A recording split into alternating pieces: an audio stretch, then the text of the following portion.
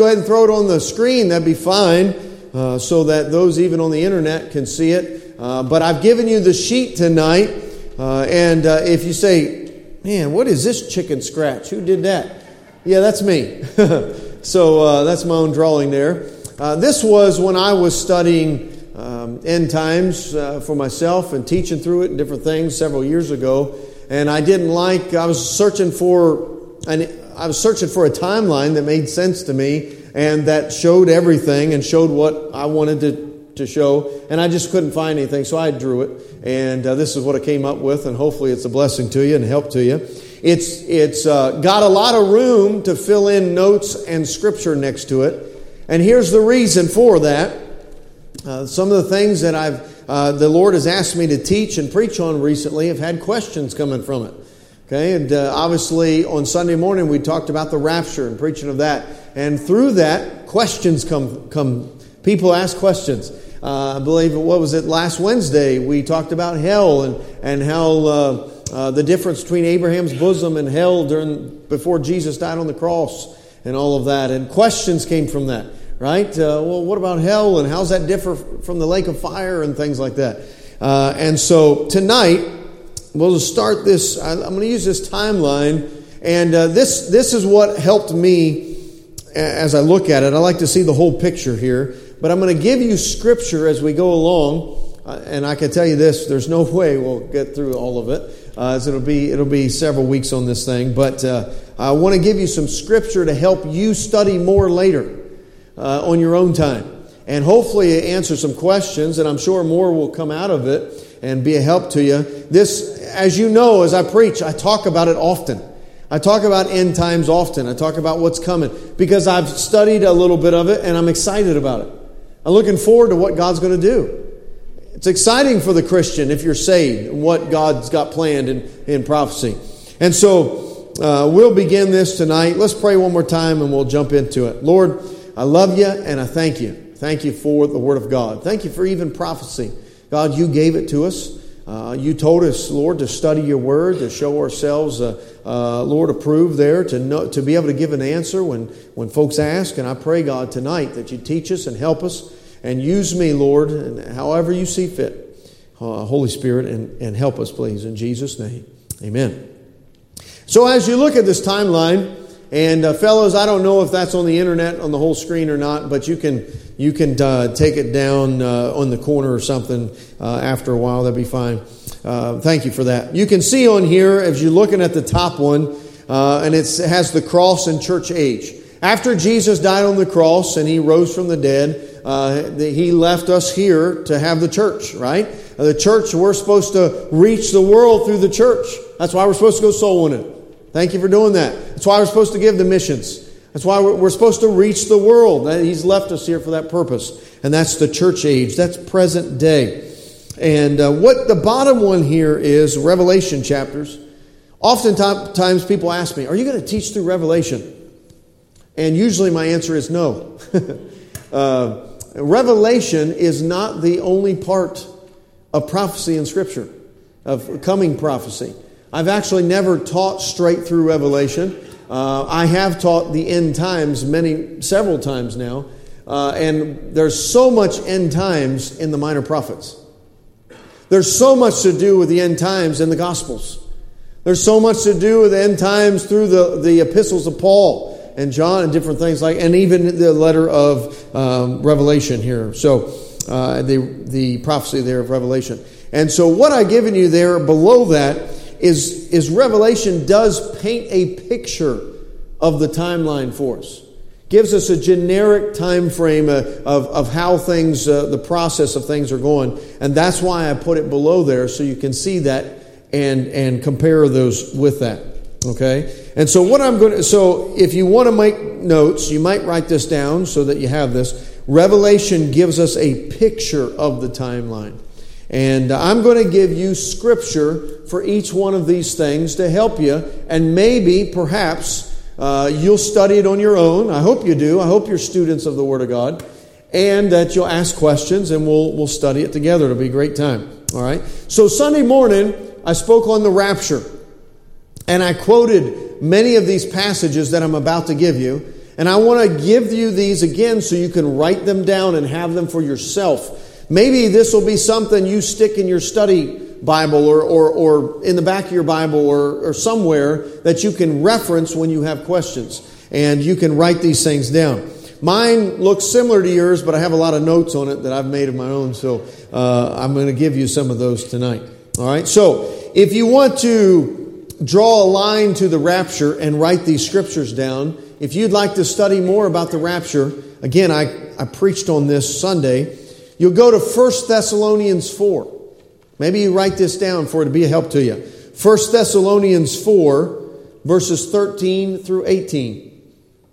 That's when Paul says how those that again, the end of it says, comfort one another with these words. We're supposed to comfort one another looking for what's to come, right? And he talks about the dead in Christ shall rise first, and then those that are alive and remain caught up and together with him in the air, right? That passage there. Another one will be 1 Corinthians 15. 1 Corinthians 15, verses 51 to 57.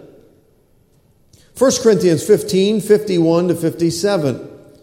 And that passage right there, talking about it'll happen in the twinkling of an eye, where the corruptible will put on incorruption, and the mortal will put on immortality. Death, where is thy sting? All of that. That's that passage there. Another one will be Matthew 24. Matthew 24. Actually, both Matthew 24 and 25 talk about the rapture there, and it also talks about the second coming of Christ. And a lot of times people can get those two confused, and we'll talk more about that. Matthew 24, verses 36 through 44 will be a help to you. This is all having to do with the rapture. John 14:3. Remember John 14? All right. Be not troubled. You believe in God, believe also in me. In my Father's house are many mansions. I go to prepare a place for you. And if I go to prepare a place for you, I will come again and receive you unto myself, that where I am, there may ye be also. Jesus Christ talking about coming to get us. All right, that's John 14:3. All right. So before we go any further, oftentimes, now I know who I'm talking to tonight. I'm talking to core believers. These are folks that you're here in church tonight because it's on purpose. Right? You came to hear the Word of God. And oftentimes, we get talking about the rapture and questions come up. You know, you hear these terms like pre-trib rapture. Okay, what do I mean by that? Pre-tribulation rapture. That the rapture is going to happen before the tribulation on earth. But then you hear these other folks talk about mid-trib rapture and post-trib rapture. And where are they getting that stuff from? Where's it coming from? And this and that. Of course, the devil would like to get us off on our doctrine. He'd love to confuse us. And be careful, because there's a lot of stuff that's taught that is not right. If we need to, we'll say the word again. YouTube. Be careful. Just because somebody's talking on YouTube doesn't mean they're right. Just like somebody who writes a book doesn't mean they're right. It used to be that, man, this guy wrote a book and he got published. He must be really smart. There's a lot of dumb stuff written in paper. Amen? Be careful who you read. If you're a fundamental Baptist, maybe you need to focus on reading fundamental Baptists. Just be careful of that stuff. I mean, sometimes you got to chew the meat and spit out the bones. I get that stuff. Nothing's perfect except the Word of God. We understand that. But be careful what you read and what you listen to these days. All right, so let's talk about tribulation, right? Or pre-tribulation. I'm a pre-tribber. If you come to this church, you should be a pre-tribber too, because that's what we preach here and that's what we believe here. That means Jesus Christ is coming back in the rapture before the tribulation. You might have heard the term hell on earth. You might have heard that. Some people believe that's accurate, that we will go through parts of hell on earth during the tribulation. And they believe, okay, why would somebody believe in a mid-tribulation rapture? Because the Bible talks about how that for half of the tribulation, so it's 7 years long, and that half of that tribulation, 3.5 years, there's going to be the Antichrist making treaties and bringing peace and all that kind of stuff. But there's still difficulties going on during that time. And then halfway through, he's going to go in and set up idol worship of himself in the temple of God in Jerusalem, and he's going to declare war on the Jews. And then a lot of people call the second half of the tribulation the Great Tribulation and all of that. And they think, well, we're going to be taken up halfway through at that time. I don't see anything in the Word of God that supports that. Just say that. I see nothing in the Word of God that supports that. Some people believe post-tribulation, that we're going to go through the tribulation, we're going to suffer with everybody else, and then Jesus Christ is going to come back and He's going to save us all and set up His kingdom and all that. Again, I have things that rebuke that in the Scripture that I don't believe that's biblical. I'm going to give you tonight some Scripture why I'm a pre-trib rapture guy, and hopefully this will be a help to you. And see that little section between heaven and tribulation on earth and 7 years? I have it scribbled in there why I believe in the pre-trib rapture, and you can make some notes if you'd like as well. Let's go to Jeremiah chapter 30 tonight, please. Jeremiah chapter 30.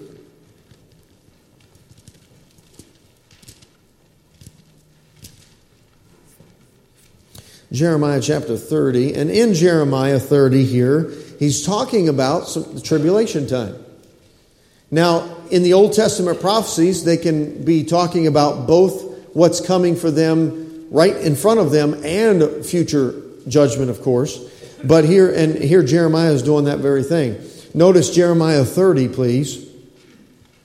And if you're taking notes, why do I believe in pre-trib rapture? Number one, because tribulation is called the time of Jacob's trouble.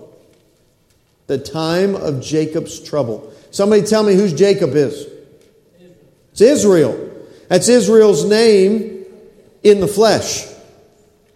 Jacob, when he was doing it his way and in his flesh, he was known as Jacob. But as soon as he met with God, remember he wrestled with God by the Jabbok River there that crossed over, and he wrestled with God there. He changed his name to Israel, and then he became his spiritual life with God. It was him walking, if we can compare it to New Testament, him walking in the Spirit versus him walking in the flesh. Okay? And so anytime God calls His people Jacob, He's talking to sinful fleshly people. He's not talking to spiritual people. All right? And so look at verse number 7. This is Jeremiah 37. It says, "Alas, for that day is great, so that none is like it. It is even the time of Jacob's trouble, but he shall be saved out of it." Okay. Now, if I was to take you through this chapter, you would see that it's talking about tribulation time. As we see some of this, all right? So, if you look at let's just go through, jump over to verse 11. Verse 11 says, "For I am with thee, saith the Lord, to save thee, though I make a full end of all nations, whither I have scattered thee, yet will I not make a full end of thee." When does that happen? That happens at the end of tribulation time when Jesus Christ comes back. And He makes a full end of all the nations that marched on Jerusalem. All right, He's talking about the tribulation time. And in verse 7, He calls it the time of Jacob's trouble. All right, so you want to write that down, Jeremiah 37. That is one reason why I believe in pre-trib rapture. It's not meant for the church. The tribulation is not meant for the church. That wrathful time of God bringing His wrath upon this earth is not meant for the church. It's meant for Israel. And unfortunately, the unsaved will have to go through that with them. Okay? And so, number one, why I believe in pre-trib rapture is because it's the time of Jacob's trouble. It's meant for Israel, not for the church. Number two, if you would turn to the book of Revelation tonight, and we're going to use our Bibles a lot. I hope you're ready to do that. Book of Revelation tonight. You can start in first chapter. I'm going to review a little bit with you. The second reason I believe in pre-trib rapture is because the church is not seen in Revelation from chapters 6 through 18. The church is not seen in Revelation from chapter 6 through 18. What do you think's talked about during those chapters? The tribulation. And the church is not seen. Go with me in your minds for a second. We have the church in the book of Acts when Christ started it, right? Christ is the head of the church. He started the church, but then he ascended and he told them to get busy, right? And the Holy Spirit came down and the church took off, right? So we have the church all through the history of the church through the book of Acts.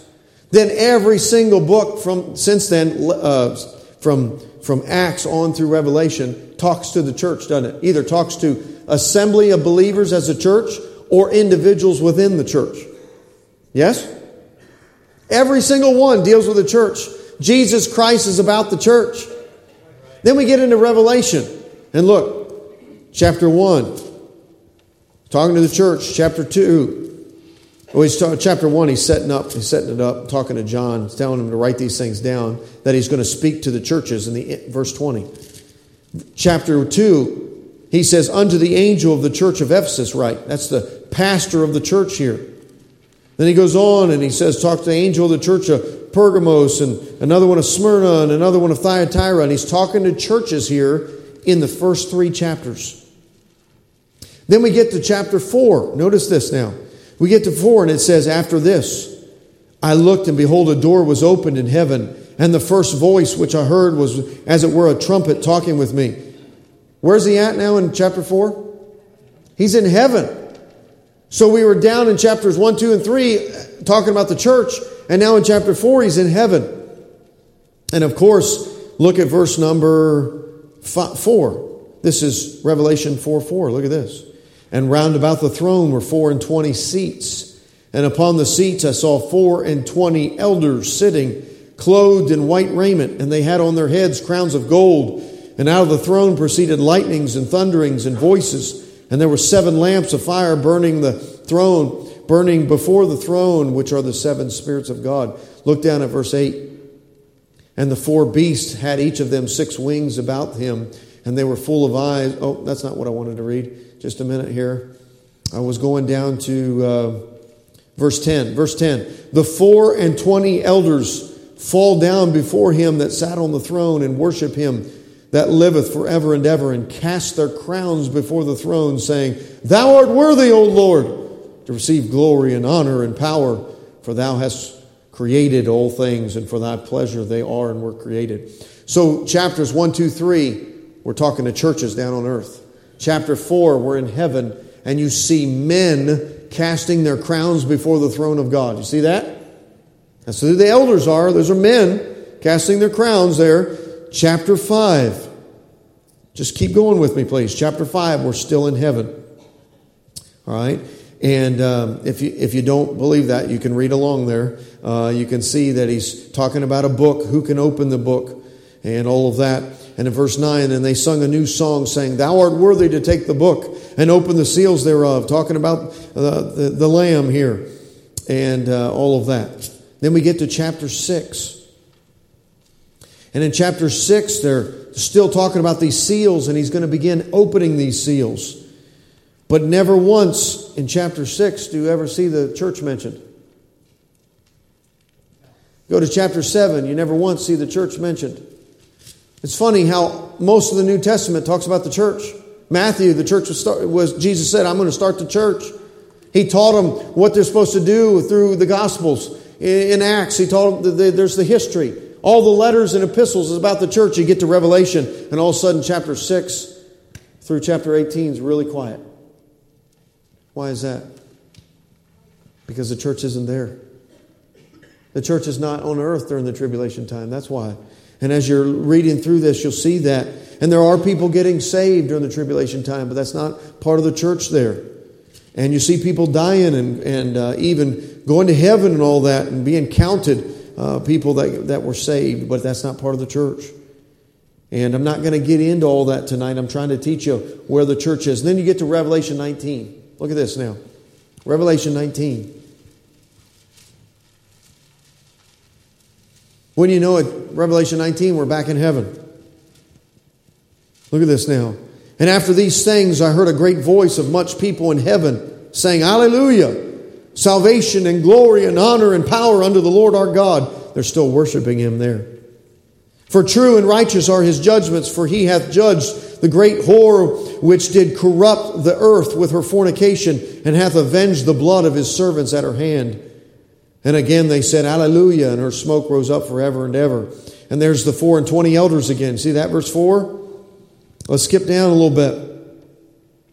And look at verse 6. And I heard as it were the voice of a great multitude, as the voice of many waters, and as the voice of mighty thundering, saying, Alleluia, for the Lord God omnipotent reigneth. Now verse 7. Let us be glad and rejoice and give honor to Him. For the marriage of the Lamb is come, and His wife hath made herself ready. Somebody answer this. Who's the Lamb? It's Jesus. Who's the wife of Jesus? The bride. It's the church. Okay, the wife of Jehovah is Israel. The bride of Christ is the church. He teaches us that in Ephesians. Ephesians chapter 5. Look at verse 8. And to her was granted that she should be arrayed in fine linen, clean and white, for the fine linen is the righteousness of saints. That's us in heaven, right? We're called unto the marriage supper, and we won't get into that tonight, but that's where we're at. So we don't see the church from Revelation 6 all the way to Revelation 18, but in 19 we see the church again. You know what's great? Let me not get ahead of myself. So number 2, the church is not seen from Revelation 6 to 18. Number 3 tonight, why do I believe in pre-trib rapture? Number 3, the question is, how can the church return with Christ at His second coming if we're still on earth? Again, how can the church, this is number 3, how can the church return with Christ at the second coming if we're still on earth? Look at Revelation 19 here. Look at verse number 11. The Bible says, And I saw heaven opened, and behold, a white horse, and he that sat upon him was called Faithful and True, and in righteousness he doth judge and make war. His eyes were as a flame of fire, and on his head were many crowns, and he had a name written that no man knew but he himself. And he was clothed with a vesture dipped in blood, and his name is called what? The Word of God. This is Jesus getting ready to come down on His white horse for war. Look at verse 14. And the armies which were in heaven followed Him upon white horses, clothed in what? Fine linen, white and clean. Who was just dressed in fine linen, white and clean? The church, the bride of Christ. And out of his mouth goeth a sharp sword, that with it he should smite the nations, and he should rule them with a rod of iron, and he treadeth the winepress of the fierceness and wrath of the Almighty God. And he hath on his vesture and on his thigh a name written, King of Kings and Lord of Lords. I'm going a little fast tonight trying to cover all this. But listen, we come again with Jesus Christ in Revelation 19. It's going to be a great, I know a lot of you guys like to watch them old war movies about World War II and all that such and all that, you know, and praise God for it. Praise God for all that. Amen. Hallelujah. But this is going to be one that I'm not going to miss. I'm telling you what, I want to see it. I don't know. I assume that when he says the sword comes out of his mouth, that he's going to be speaking the Word of God. Okay, but I still want to see it. You read that rest of that chapter, there's some crazy things going on, and he's going to take care of the armies of the Antichrist. Praise God, hallelujah, and I'm going to see it. I'm going to be me on a white horse. Now, I don't know if I'm going to be out there front going, yeah! You know, Brother Martini, you know, he's like the man, you know, top the bus, the newly painted bus with his sword out. I don't know. That'd be the red, white, and blue one, buddy. I don't know. Amen. Okay, but I don't know how that all works, but what I do know is that I'm coming with him. I don't know if he's going to let me have a part in it or if I'm going to have front row seats, but I'm going to be there. Amen. So how can the church come back with Christ if it's still on the earth? That's number 3 of why I believe in the pre-trib rapture. Amen. Number 4 tonight. John the Baptist preached to the Jews that they could flee from the wrath to come by repenting. Go with me, please, if you would. Luke chapter 3. The scripture for this is Luke 3:7. Now we've seen that the tribulation is the time of Jacob's trouble. And in Luke chapter 3, John the Baptist is preaching. And he's preaching to the Jews that come out to watch his baptisms. That he's baptizing people after they had repented back to God, getting ready for the Savior to come. And he starts preaching to them. He says, you can flee the wrath to come by repenting. Now, Abraham was saved. We know he was in Abraham's bosom. He wasn't in hell. We talked about that last week. And why? It was his faith was counted for righteousness, yes? Yes, amen. He believed what God said he was going to do, he would do. And he trusted in the Savior to come. And here John is preaching that same stuff. Look at Luke 3. In verse 2, the second part of the verse says, the word of God came unto John, the son of Zacharias, in the wilderness. And he came into the country about Jordan, preaching the baptism of repentance for the remission of sins. What that means is turning back to God. And when you do that, he baptized them. All right? As it was written in the book of the words of Isaiah the prophet, saying, the voice of one crying in the wilderness, prepare ye the way of the Lord, make his paths straight. Look at verse 6. And all flesh shall see the salvation of God. Then said he to the multitude that came forth to be baptized of him. In another passage, I believe in Matthew, it says he spoke right to the Pharisees and the Sadducees. He was talking to Jews. And he said here, O generation of vipers, who hath warned you to flee from the wrath to come? In other words, who's been preaching to you that you need to escape that wrath that's supposed to come? Praise God, when you get saved, you don't have to go through the tribulation time. Okay? Well, Jews can be saved too. A Messianic Jew, one that believes in Christ, praise God, being doubly blessed. Hallelujah. Why wouldn't Jesus rapture them home too? Amen? And he's saying here that you can flee that wrath to come. Go with me. Well, I thought I wrote another passage, but that's okay. So that was number 4. John the Baptist preached to the Jews that they could flee the wrath to come. All right. Now, number 5, and this is the last one, and I'll be done. We shall be saved from wrath. Let me give you this scripture. We shall be saved from wrath. That's Romans 5:9 and 1 Thessalonians 1:10, if you're taking notes. We shall be saved from wrath. Romans 5:9, 1 Thessalonians 1:10. And then write this down. The tribulation is called the great day of his wrath. That's Revelation 6:17. Revelation 6:17. All right, so let's look at some of this passage, some of these scriptures here. Go with me real quick now. Romans chapter 5. Romans chapter 5. I know we're getting deep tonight. Hope you brought your steak knife and enjoying it now. We're getting deep in some of this prophecy, all right? But we got to know this stuff. If somebody comes along and says, well, I don't know about all that stuff. We're going to be in the tribulation and it's already going on. I'm seeing signs everywhere and all that. That's not Bible. We got to be able to defend what we believe. Amen? So Romans chapter 5 here, and look at verse 9. Well, let's look at verse 8. We know Romans 5:8. Look what it says. But God commendeth his love toward us, in that while we were yet sinners, Christ died for us. Watch this now, verse 9. Much more then, being now justified by his blood. That just means God declared us righteous, justified, because of the blood of Christ. That's what that means. Much more then, being now justified by his blood, we shall be saved from the wrath through him. Amen? Amen. Doesn't get much clearer than that. Okay, now, I'm not going to take you to 1 Thessalonians 1, verse 10, but I want you to write it down because it's more defense of that same thing. It's another passage. But go with me to Revelation 6, please.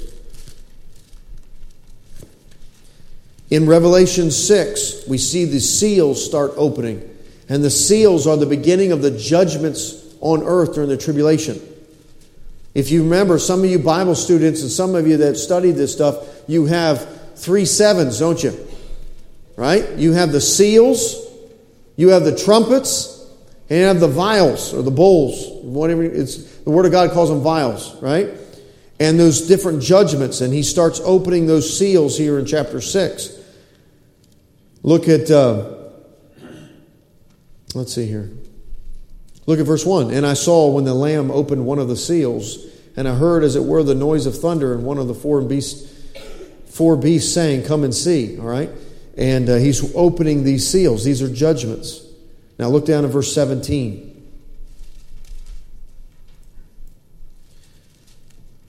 Well, let's back up to 16. Verse 16 of chapter 6. And said to the mountains and rocks, "Fall on us, and hide us from the face of him that sitteth on the throne, from the wrath of the Lamb."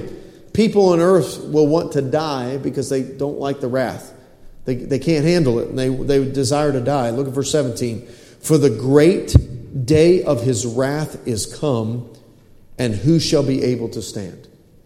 So the tribulation is called the great day of his wrath. And the Bible tells us multiple times that we can escape the wrath of God. All right? So 5 reasons tonight why I believe in pre-trib rapture. Number 1, the tribulation is called the time of Jacob's trouble. Jeremiah 30 verse 7. It's meant for Israel, not for the church. Number 2, the church is not seen from Revelation 6 all the way to Revelation 18 when God describes the tribulation. Number 3, how can the church return with Christ in Revelation 19 if it's still on earth? Can't. Number 4, John the Baptist preached to the Jews that they could flee from the wrath to come by repenting. And that's Luke 3:7. And lastly tonight, we shall be saved from wrath. That's Romans 5:9 and 1 Thessalonians 1:10.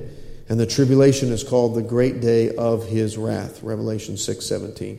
I hope this is a help to you, because I need to know this as your pastor and defend what I believe. But here it is. You're not exempt from that.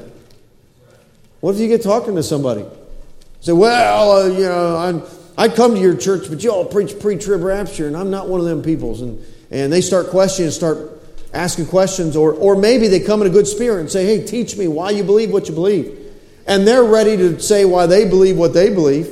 Most of the time, people that are wrong doctrinally, they take one verse. One verse. They don't compare Scripture, and they run with it. Where do you think predestination comes from? Ephesians chapter 1, I think it is.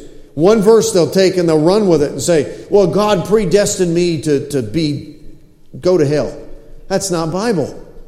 But they take one verse. But I can take multiple verses. You need to know what you believe. And hopefully that's a help to you. Keep that timeline, please. Keep that timeline. We're going to go through it. I'm going to give you some passages of Scripture, why I believe this is the way it is. Help you to grow in this area and to defend what you believe. Okay? Amen? Everybody with me? Amen. Hopefully it's a help to you. All right? Sure is a help to me when I study these things and I get grounded in the Word. Let's pray and then we'll be dismissed. Lord, we love you. Thank you for the Word of God.